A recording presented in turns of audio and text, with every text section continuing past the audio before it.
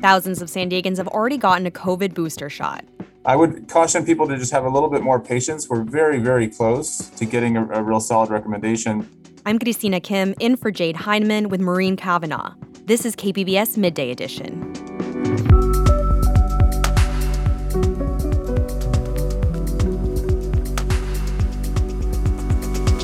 A federal downtown prison was set to close, but it isn't. The contract for Western Region was supposed to be up next week, so it should be closing next week. But there was an announcement this week that it's received a 6-month extension. There's a statewide effort to provide more artists with a living wage. And we close this season's KPBS Summer Music Series with the Gospels and Spirituals of the Martin Luther King Jr. Community Choir. That's ahead on Midday Edition.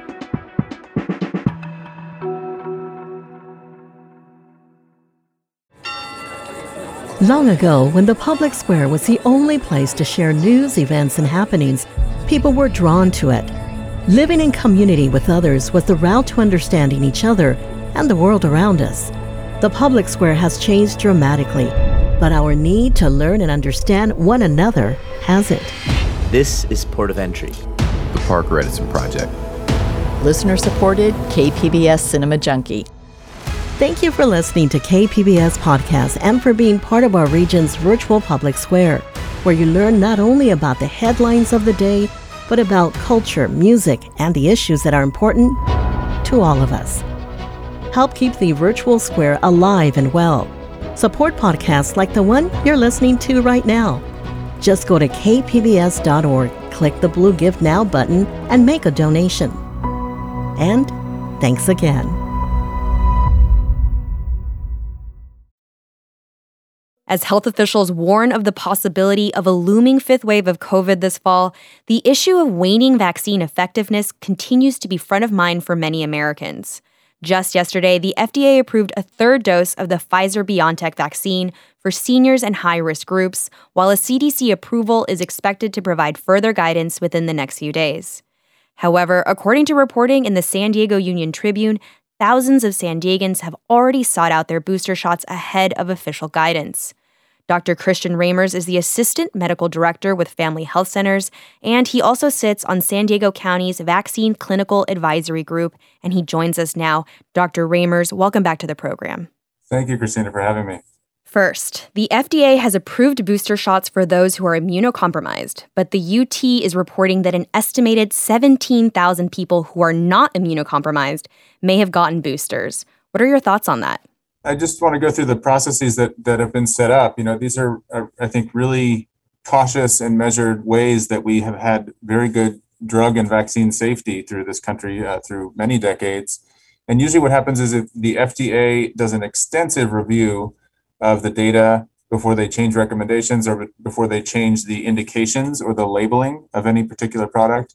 And then typically that goes right over to the CDC's Advisory Committee on Immunization Practices, which gets much more into the details to give clinicians guidance about what is their official recommendation. We realize that people are desperate and there's a huge demand for people to get booster doses, mostly because of what's been seen in Israel and the concerns of waning immunity. I would caution people to just have a little bit more patience. We're very, very close to getting a real solid recommendation. And there's a couple of reasons why going out on your own and getting an additional dose might be problematic. The first is that we haven't fully studied all the different combinations, and we like to stick to where the data leads us. Right now, we only have information on the Pfizer booster dose, and the FDA has not yet reviewed any other combinations such as Moderna or the Johnson & Johnson. So we just need to wait until we have more guidance. And secondly, if an adverse event were to occur, such as an anaphylactic reaction or a vaccine injury, that patient who went out on their own and may have falsified their information to get that third dose, or the vaccine provider is kind of out on a limb in terms of liability protections. So what I'm hearing you say is that people should really wait for official guidance from leading health organizations before deciding to get a third shot on their own. Yes, and I want to be clear what's already been vetted and approved, and that is a third dose for those who are legitimately immunocompromised. That means moderate to severe immunosuppression, either from cancer chemotherapy, from a solid organ transplant, or something like that. That's already free and clear, and people are welcome to do that in their doctor's offices. The more recent recommendation, which you referred to, that the CDC is currently deliberating on with meetings right as we speak, has to do with third doses only for those that received Pfizer vaccine. Now, I would urge people to be a little bit more patient if they receive Moderna or Johnson & Johnson, because that data is being vetted and being reviewed. And there are still many unanswered questions. For example, there's several studies now showing that Moderna may provide more long-lasting protection than Pfizer, and so a booster dose may be less necessary. Again, we have to take a look at the data before we can go with those recommendations. You've alluded to this already, but can you tell us a little more about what evidence we have about waning immunity among the already vaccinated?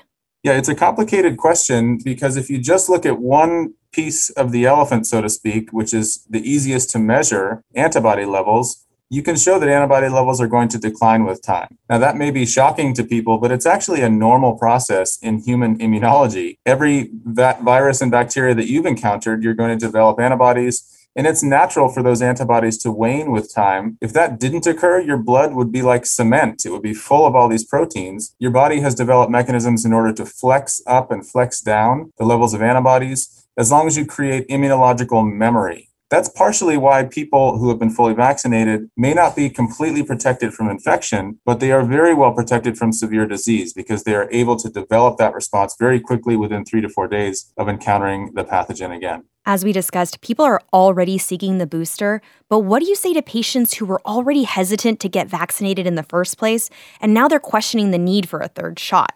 Yeah, I think the message needs to be loud and clear that these shots are delivering what they mainly were intended to do, and that is to save lives and to keep people out of the hospital. I think we're debating around the edges about this, whether the series should be 2 shots or 3 shots from the get-go, and then whether boosters are going to be necessary. But all you have to do is look at the numbers in the county or in the state or in the country to show that unvaccinated people are dying and getting hospitalized at much, much higher rates than those that are vaccinated. That's really the proof of how good these vaccines are actually working at keeping people from getting seriously ill. And I think we should maybe change our expectation a little bit about what the vaccine can deliver. I think it was a little surprise at the beginning to see these numbers of 95% protection from a vaccine. I mean, we were hoping it would be 50% protective in the beginning in order to be authorized. So the expectation was this is going to create some crazy invisible force field that's going to protect people from getting infected at all. That's really not realistic. And what we've seen over time is that people can, if they are exposed to COVID, especially with the Delta variant, which is so much more contagious, if they're exposed and they get the virus in their nose or in their mouth, that they still can mount a very, very good immune response that protects them from getting very ill. As I mentioned, we are, fearing that we're reaching a 5th wave this fall. I know a lot of families spent the holidays apart last year because of the pandemic. Do you anticipate similar guidance about limiting travel and large indoor gatherings this year? I do. I think this is going to be tough because there is such a desire to get back to the way things were. But we need to ask the public to make reasonable decisions about risky contacts, essentially. We do have the protection of a large proportion of the population that's been vaccinated. I think what most people are very concerned about is that as it gets colder, people spend more time inside, that we're going to see more transmission. And then the twindemic, as it's been called, if we have a bad flu year at the same time as we have a bad COVID year, that's going to be a major problem. So public health authorities are really urging us to get flu shots again this year. Last year, flu took kind of a break because people were on lockdown and not really interacting with each other too much. We've already seen flu transmission start in San Diego County. So I think we're a little bit worried about having that be on top of COVID-19. I've been speaking with Dr. Christian Ramers, Assistant Medical Director with Family Health Centers. Dr. Ramers, thank you so much for joining us today. Thank you so much for having me.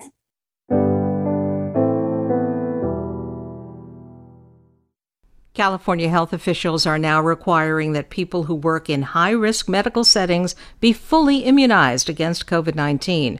That includes employees of hospitals, nursing homes, and doctors' offices. But as KPCC's Jackie Fortier reports, it does not include care workers in private homes.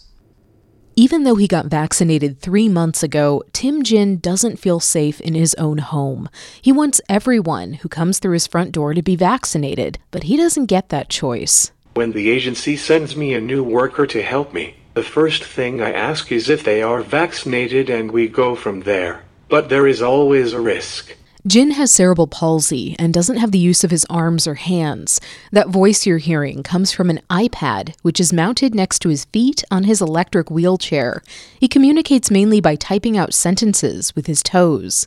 I am capable of using my feet as if they were like your hands. Jin is 46 and moved out of his family home 20 years ago. He lives by himself in an apartment in Orange County. He types and opens doors with his feet, but needs help with everyday tasks like eating and getting dressed. Up to 6 health aides come in and out of his home every day. Due to my disability, I can't do anything like cooking, eating, using the restroom, or even using the microwave on my own.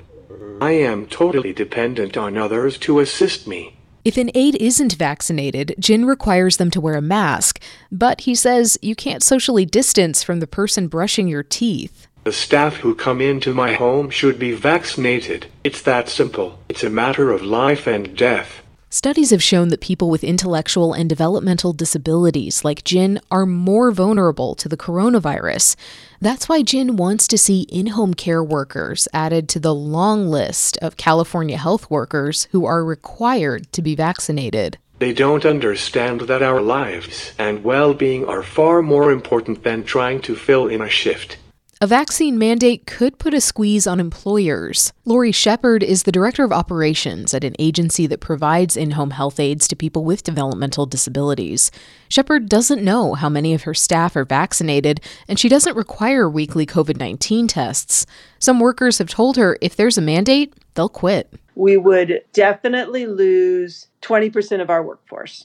There are no licensing requirements for either the agencies or their staff, though the state provides funding for those health workers.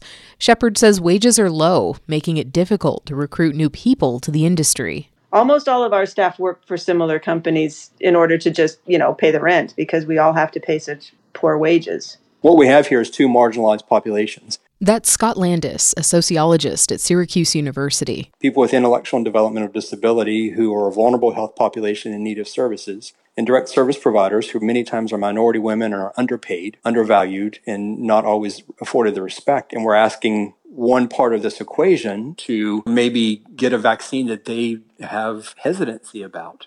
Landis says it's a difficult balance.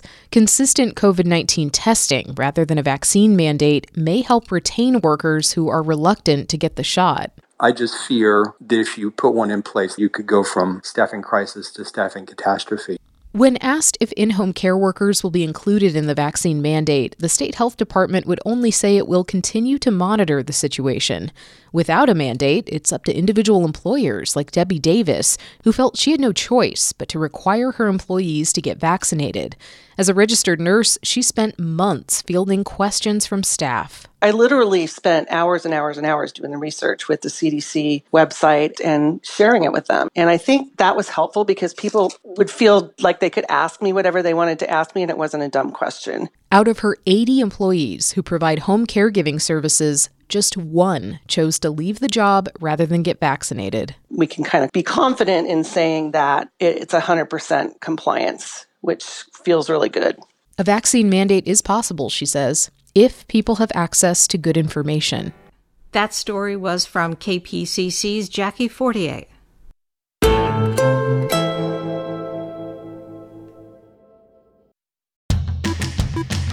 Hi, I'm Beth Accomando, KPBS arts reporter and host of the Cinema Junkie podcast.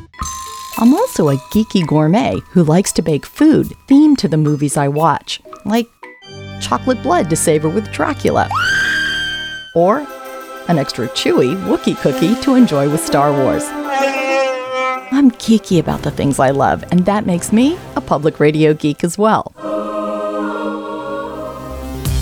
I love being able to connect with audiences just like you through TV, radio, the web, and podcasts like the one you're listening to right now. So, are you a KPBS geek? If so, then I'm asking you to get in touch with your inner nerd and become a member of KPBS today. Just go to kpbs.org and click the blue Give Now button and make a donation. That's right, let's geek out together about the things we love.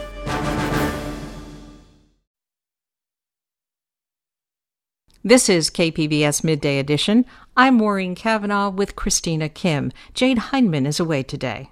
A privately operated federal detention facility in downtown San Diego has apparently gotten a new lease on life. The Western Region Detention Facility, operated by the GEO Group, was one of a class of private prisons targeted for extinction by President Biden. But the facility recently announced it's been given a 6-month contract extension by the Federal Marshal's Service. And after that, the facility may find a new home in a small town in Kern County. Joining me with more on this story is San Diego Union Tribune reporter Christina Davis. And Christina, welcome. Thanks for having me. This is a privately run, for-profit prison facility. Where is it located in downtown San Diego, and what purpose does it serve?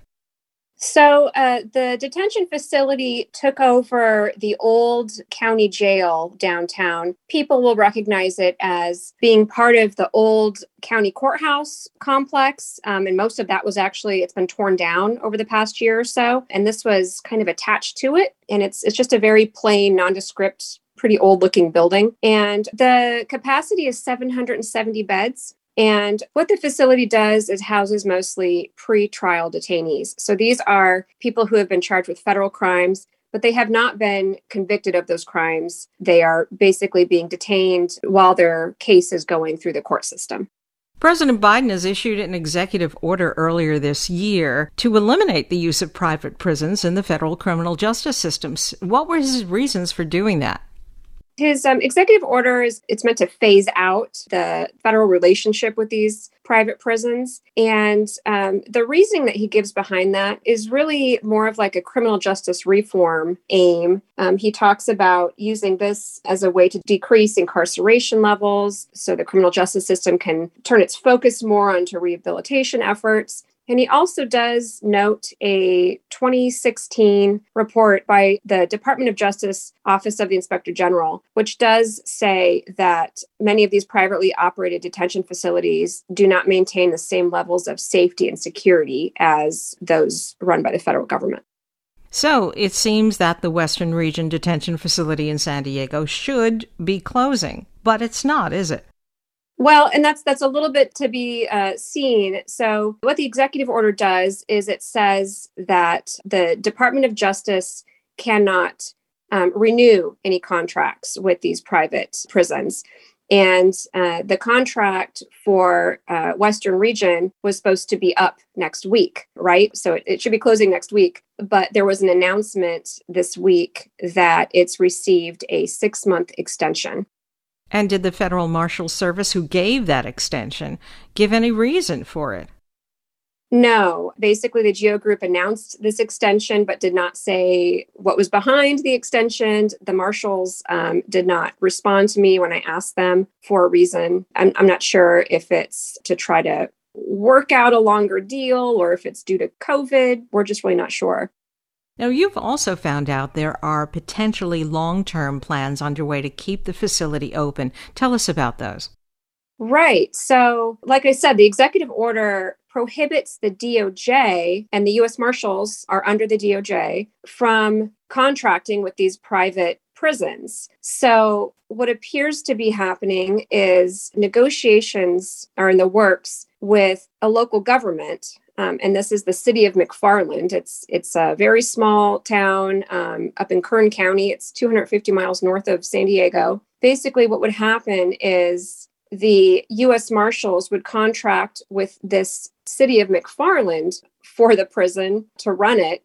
And then the city would turn around and subcontract the services out to GEO Group, to the private prison operators. So it basically is having a local government act as a middleman. And it's, appears to be a workaround to the executive order. And would federal detainees from San Diego be housed up there before trial?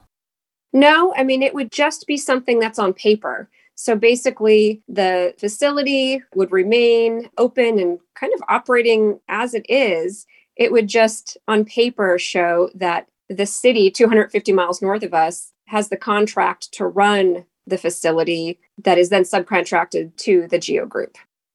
And how much could this small town potentially make out of this prison deal?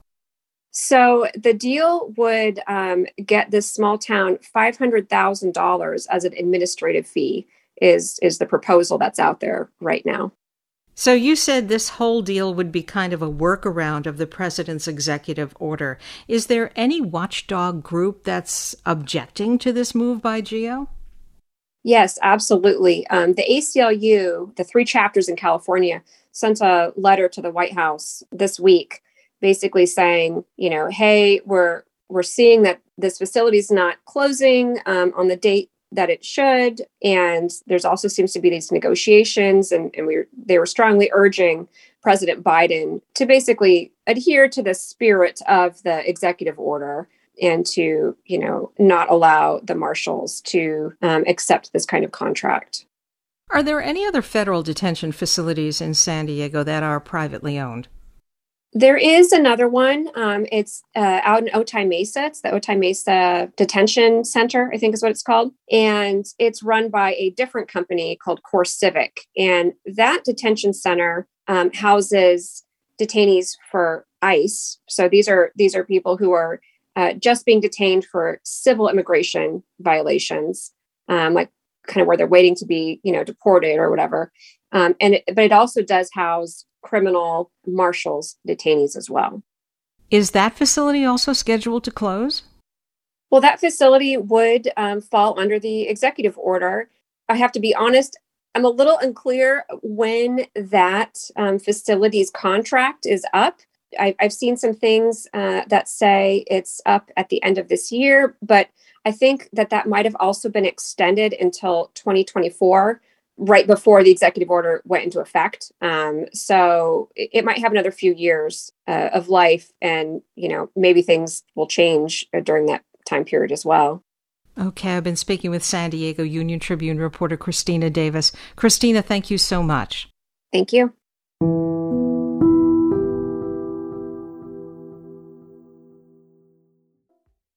This week, the San Diego City Council cleared the way for another attempt to revitalize the city's Midway District.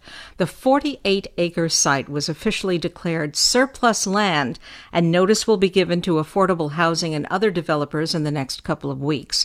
The City Council's action is an effort to correct a major error that derailed the previous Midway redevelopment deal earlier this year. Now, city officials are being careful to ensure that all state laws are being met so a redevelopment project can finally get off the ground. Joining me is San Diego Union Tribune reporter Jennifer Van Grove. Jennifer, welcome. Thanks for having me. Now, correct me if I'm wrong, but in a nutshell, I think the problem with the old redevelopment deal with Brookfield Properties was it didn't specifically commit to including affordable housing. Was that it? Not exactly. So the problem was actually a process problem. So this deal, which wasn't actually technically a deal, and we can kind of get into that, but this arrangement with Brookfield, it was broken from the minute that the city put out the RFP. So the city should have never went out to solicit a request for proposals because that was in violation of this new state process that they're supposed to follow when they want to sell or lease any government-owned land. So it was broken from the beginning.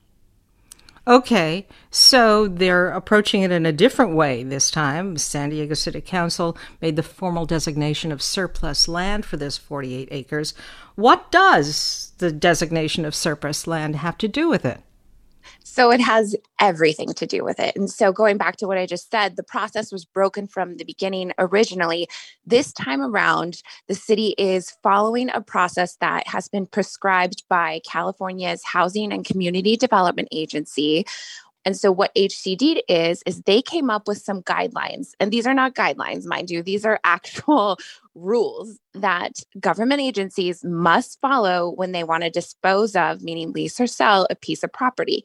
And at the very start of that process, the city has to take an action and either declare the land surplus land or exempt surplus land. In declaring it surplus land, that means the city no longer has use for it.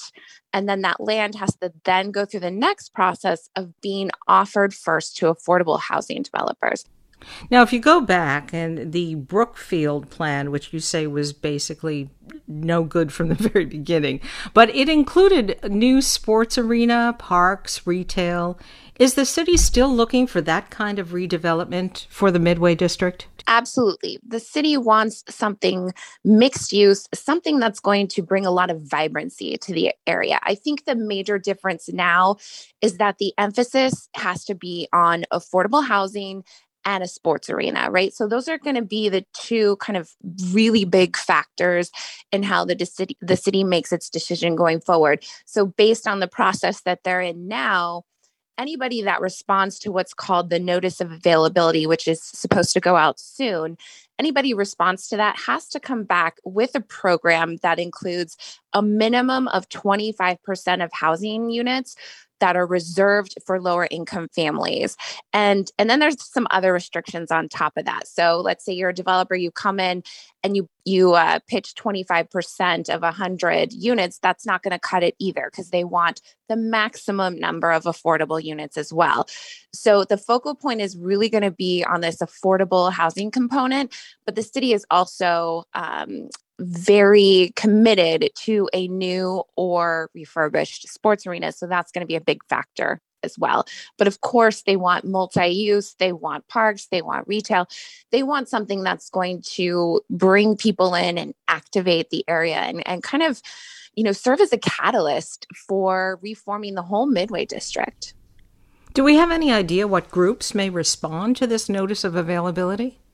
So Brookfield has told me, so Brookfield Properties, the original winner of the bid process from the first time around, they're back. They would like to participate in this process. I believe that they're also back with ASM, which is the operator of the sports arena right now. So that proposal will likely include a new sports arena. And they've also teamed up with an affordable housing developer. And so I expect to hear more about that plan in the next week or two. Toll Brothers, which also bid on the first time around, but lost out to Brookfield. They're back. They have a new team. They're going by the name of Midway Village Plus. And then there's another group called ConAm. They didn't participate the first time around, but they made a presentation to the Midway District Community Planning Group. So they've kind of signaled their interest. And then I suspect there'll be other people as well. Maybe other arena developers, maybe other housing developers. So, we won't know for a couple of weeks, but those are the three that I know of right now. So this process is now just beginning. What's the time frame on this? When could we see any plan be selected and maybe even be acted upon? It's, unfortunately, I think for some people in the community, it's still a very long time frame. So what happens now is the city will issue what's called a notice of availability. That will go out to a state vetted list of affordable housing builders. The city will evaluate the proposals, and most likely that initial process will kind of kick off at City Council in the spring. So it's really open-ended. I think the only thing that we know, spring 2022, some of these proposals will likely go in front of City Council. I've been speaking with San Diego Union Tribune reporter Jennifer Van Grove. And thank you, Jennifer. Thanks, Maureen.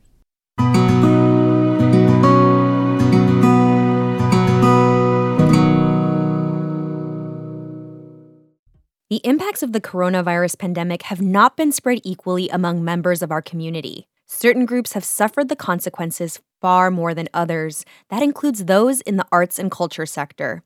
Here's San Diego Museum Council Executive Director Bob Lehman. So many of us work independently and project by project without protections like unemployment and health insurance that you would get with working for a big corporation.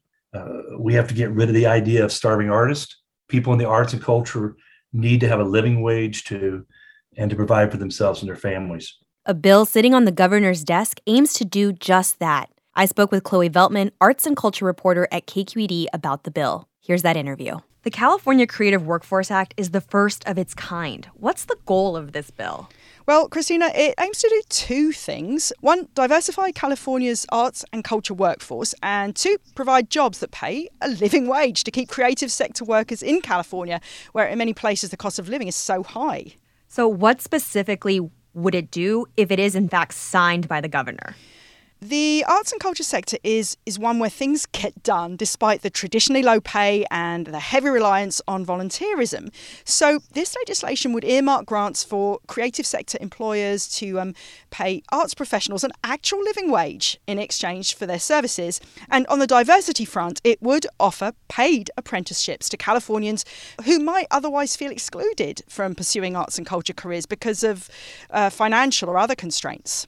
So this sounds a lot like efforts taken during the Great Depression. Are those programs what's inspiring this bill? Yeah, there's a couple of programs historically that have inspired this bill. And you're absolutely right, Christina. One of the programs that inspired it is the well-known WPA Federal Art Project, which successfully put thousands of artists to work during the Great Depression. But it's also inspired by a lesser-known but equally important program called the Comprehensive Employment and Training Act, or CETA for short. This program provided full-time employment and training for more than 20,000 artists and arts support staff back in the 1970s. So I know your reporting also focused on the Bay Area, and I know here in San Diego as an urban area, we often have funding systems that kind of help enable the arts to flourish. What about rural areas? How is this program going to, for instance, reach more rural regions in San Diego County? So one of the ways it's going to do it is basically arts organisations, different arts businesses, and it remains to be seen which ones specifically, will be able to apply for grants. And those grants will be dispersed by the state to different arts councils or other types of funding centres, should we say, and then people who run businesses will be able to, and non-profits and such will be able to apply for those grants and then disperse them to either people who they employ or people who they want to train. So you don't have to be in a big urban centre, as far as I understand it, to be able to get hold of this money eventually. So you've said, this is really about getting artists a living wage, but I want to know, how significant is the arts industry to the state's economy? Oh, it's very significant, Christina. According to the National Assembly of State Arts Agencies, California's creative sector contributes more than $230 billion. That's 25% of the country's entire creative economy. And within California, it represents 8% of the gross state product, about 800,000 jobs. So how was the industry impacted during the pandemic? It's been nothing short of devastating, honestly. According to this recent report by the Otis College of Art and Design, the pandemic impacted more than 500,000 creative sector jobs around the state in 2020 and caused a creative economy output loss of more than $140 billion over the year. Julie Baker, who's the executive director of California Arts Advocates, which co-sponsored this new bill, says this is why getting it passed is a matter of urgency. It's clear that we've got to make sure that workforce is maintained in this state and grows. I know there's been criticism around this bill being too vague. Can you tell me a little bit more about what the opposition is to this bill? Yeah, despite the fact the bill has won overwhelming support in the Assembly and Senate, there are a few lawmakers who oppose it. Senator Patricia Bates, who's from down near your neck of the woods, sent me a written statement via email saying, and I'll quote her, "It does not specifically address who is eligible for the program, where the money will come from, and how that money will exactly be used," is what she said. That seems like a big one. Do we have a sense of how this program might be funded? Well, that's a really, really big question. So according to Susan Rubio, who is the state senator who co-authored the bill, there's basically the process is the governor signs the bill into law, and then the state's Arts Council and Workforce Development Board are going to create guidelines for the program, and then advocates will push for funding from the state budget. So it's going to be quite a process. And the idea is that they're going to try to start fairly small, sort of do a pilot project and grow from there, hopefully. What happens if Governor Newsom doesn't sign the bill? He does have until October 10th to do so. Will these efforts continue? Well, both Susan Rubio and Julie Baker of California Arts Advocates seem very determined. They both told me they're going to keep campaigning on behalf of arts and culture workers because of the devastating impact of COVID-19 on the creative workforce and the importance of this sector to our state's economy. A lot to keep an eye on. I've been speaking with Chloe Veltman, arts and culture reporter at KQED. Thank you so much, Chloe. You're very welcome, Christina. It's been fun.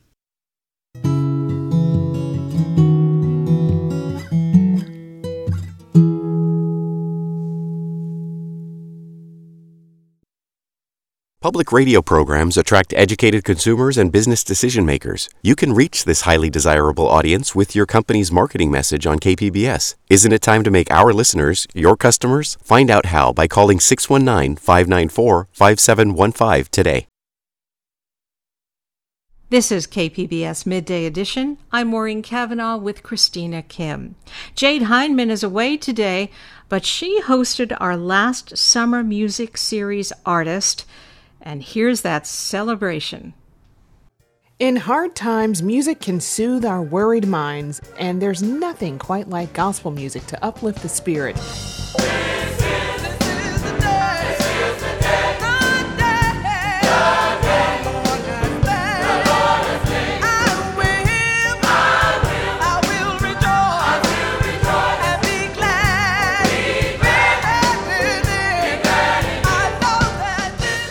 For our last installment of the KPBS Summer Music Series, we're going to hear some wonderful gospel music and learn the history of Negro spirituals, the original American music that gave birth to so many genres we enjoy today. We'll be hearing music from San Diego's own Martin Luther King Jr. Community Choir, who since 1996 has been spreading the gospel around the world and funding scholarships for students. Joining me today is Ken Anderson, the founder and director of the Martin Luther King Jr. Community Choir San Diego and UCSD's Gospel Choir Director. Ken, welcome. Thank you. Glad to be here. So you are the director and founder of the MLK Community Choir and a professor who teaches the history of Black music. Can you give us some history on Negro spirituals and tell us how important they are to American music? Well, sure. The Negro spirituals, songs that the slaves sung to communicate with each other how and when and where they were going to get away, opportunities of freedom. The songs, in the songs, you will find stories of the Jordan River, which is a code name for the Mississippi, the Ohio River, the Cincinnati rivers, and leaders in the Bible, even God and Jesus, Moses, other leaders in the Bible, code name for people like Harriet Tubman. These were leaders in the Bible, were code names for the abolitionists and other workers. They were Black, white, Hispanic, Asian, just Americans everywhere working together to help slaves get away to free states, to Canada. I even learned of some even escaping to Europe. And when they sang about going home or the promised land or Beulah land, pretty much any good destination, this was a code name for freedom. So in these songs, they were actually communicating. And through this system of communication, the Underground Railroad helped them to get away. Seek the Lord while he may be found. I heard the voice of Jesus say, come unto me and rest. Lay down thy weary one, lay down the head upon my breast. Who came to Jesus as I was weary and worn and sad? I found in him a resting place, and he hath made me glad. Let the wicked forsake his way, and the unrighteous man is lost.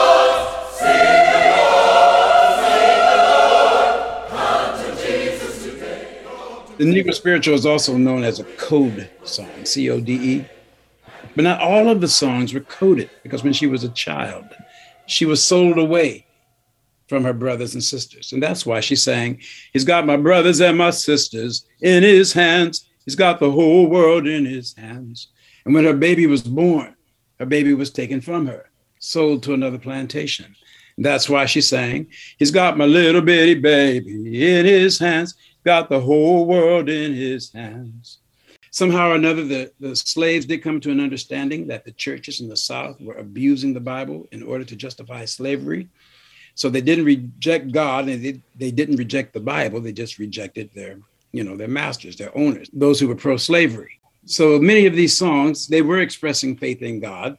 And some of the songs they're singing just encouraging one another. But when you get to songs like Steal Away and Swing Low, Sweet Chariot, There's a Balm in Gilead, Let Us Break Bread Together on Our Knees, and on and on.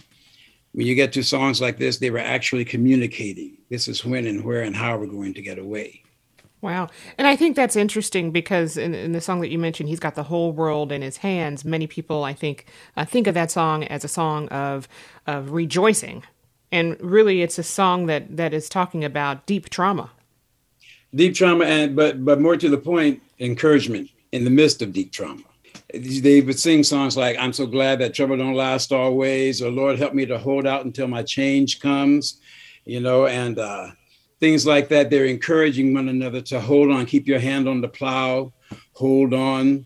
And even in this song, I'm finding encouragement. And because, they were living in a terrible time, and they were basically livestock. They were basically property. Families broken up, beaten and made to work, forced labor. So that song was, it's lifting them up or encouraging them. How did you learn to sing and play music? Actually, I started in church, like a lot of other people. I was 4 years old when my mother taught me my first song, Jesus Keep Me Near the Cross.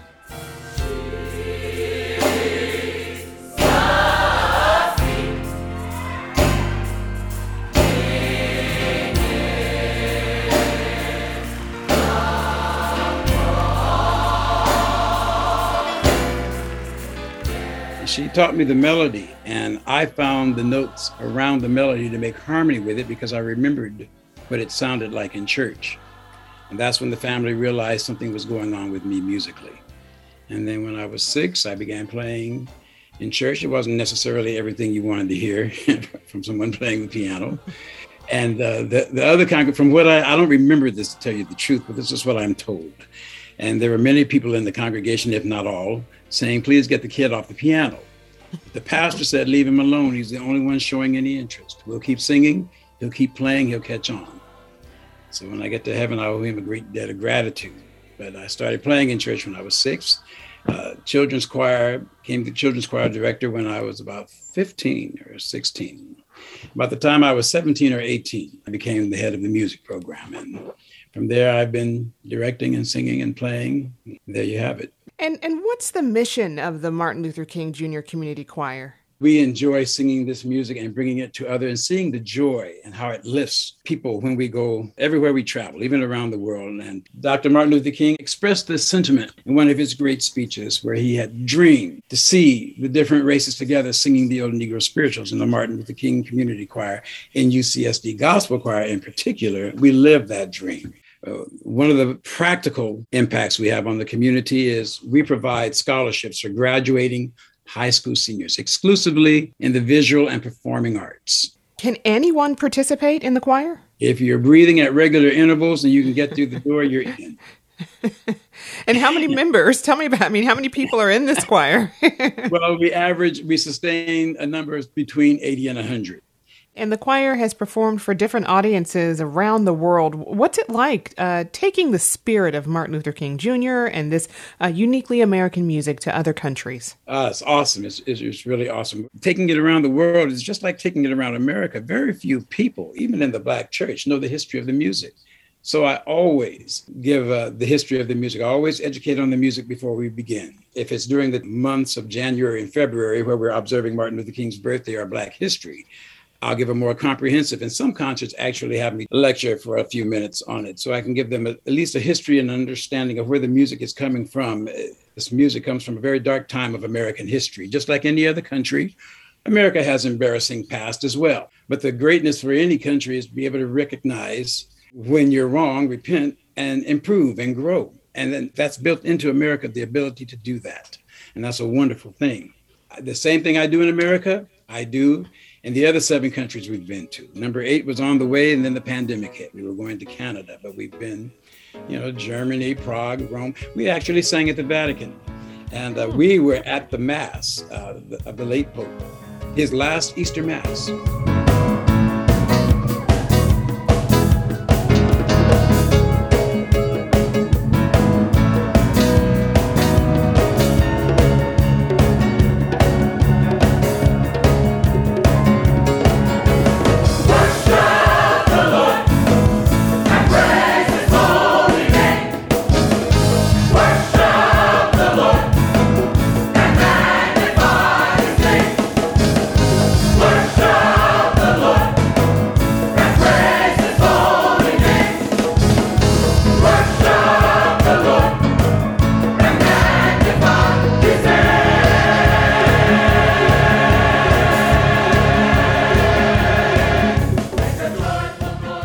That was Worship the Lord by Martin Luther King Jr. Community Choir San Diego. So how does this music fit into this particular moment that we're living in right now? I don't know that gospel music fits into a particular moment so much as it fits into life. Gospel music speaks to every aspect of life, even the time of life we're in now, because the music is born out of hard times. I mean, this is not the first time America's been in a hard time. There are times when America seems to be doing very well, but there's always a part of America that's not doing so well. And so the music speaks to every part of life, whether you're rejoicing or you're sad, whether you're succeeding or you're failing and need to be encouraged to keep going. As long as you're alive, you can still make it, as long as you keep hope. It's very easy to lose hope because there's just a barrage of things that come at you. I mean, if you watch an hour's broadcast, you might get some good news towards the end. They saved the kitten from a tree or a puppy out of a pipe. And then, they kind of fake shuffle their papers while they smile and tell you to have a good night after they just told you the whole world is about to go under. And people are stressed out what's going on with the pandemic and what's going on with the government and what's going on overseas. And we haven't had time to talk about what's going on in their own homes and in their own lives and relationships and in their own hearts and minds. And so there's a lot in this world to stress you out, but there's also a lot in this world to be thankful for and to rejoice over. And just enough, you can just keep going. If you can just hold out till your change comes. And I've been speaking with Ken Anderson, the founder and director of the Martin Luther King Jr. Community Choir San Diego and UCSD Gospel Choir Director. Ken Anderson, thank you so much for joining us. Oh, thank you so much for having me. This was a pleasure.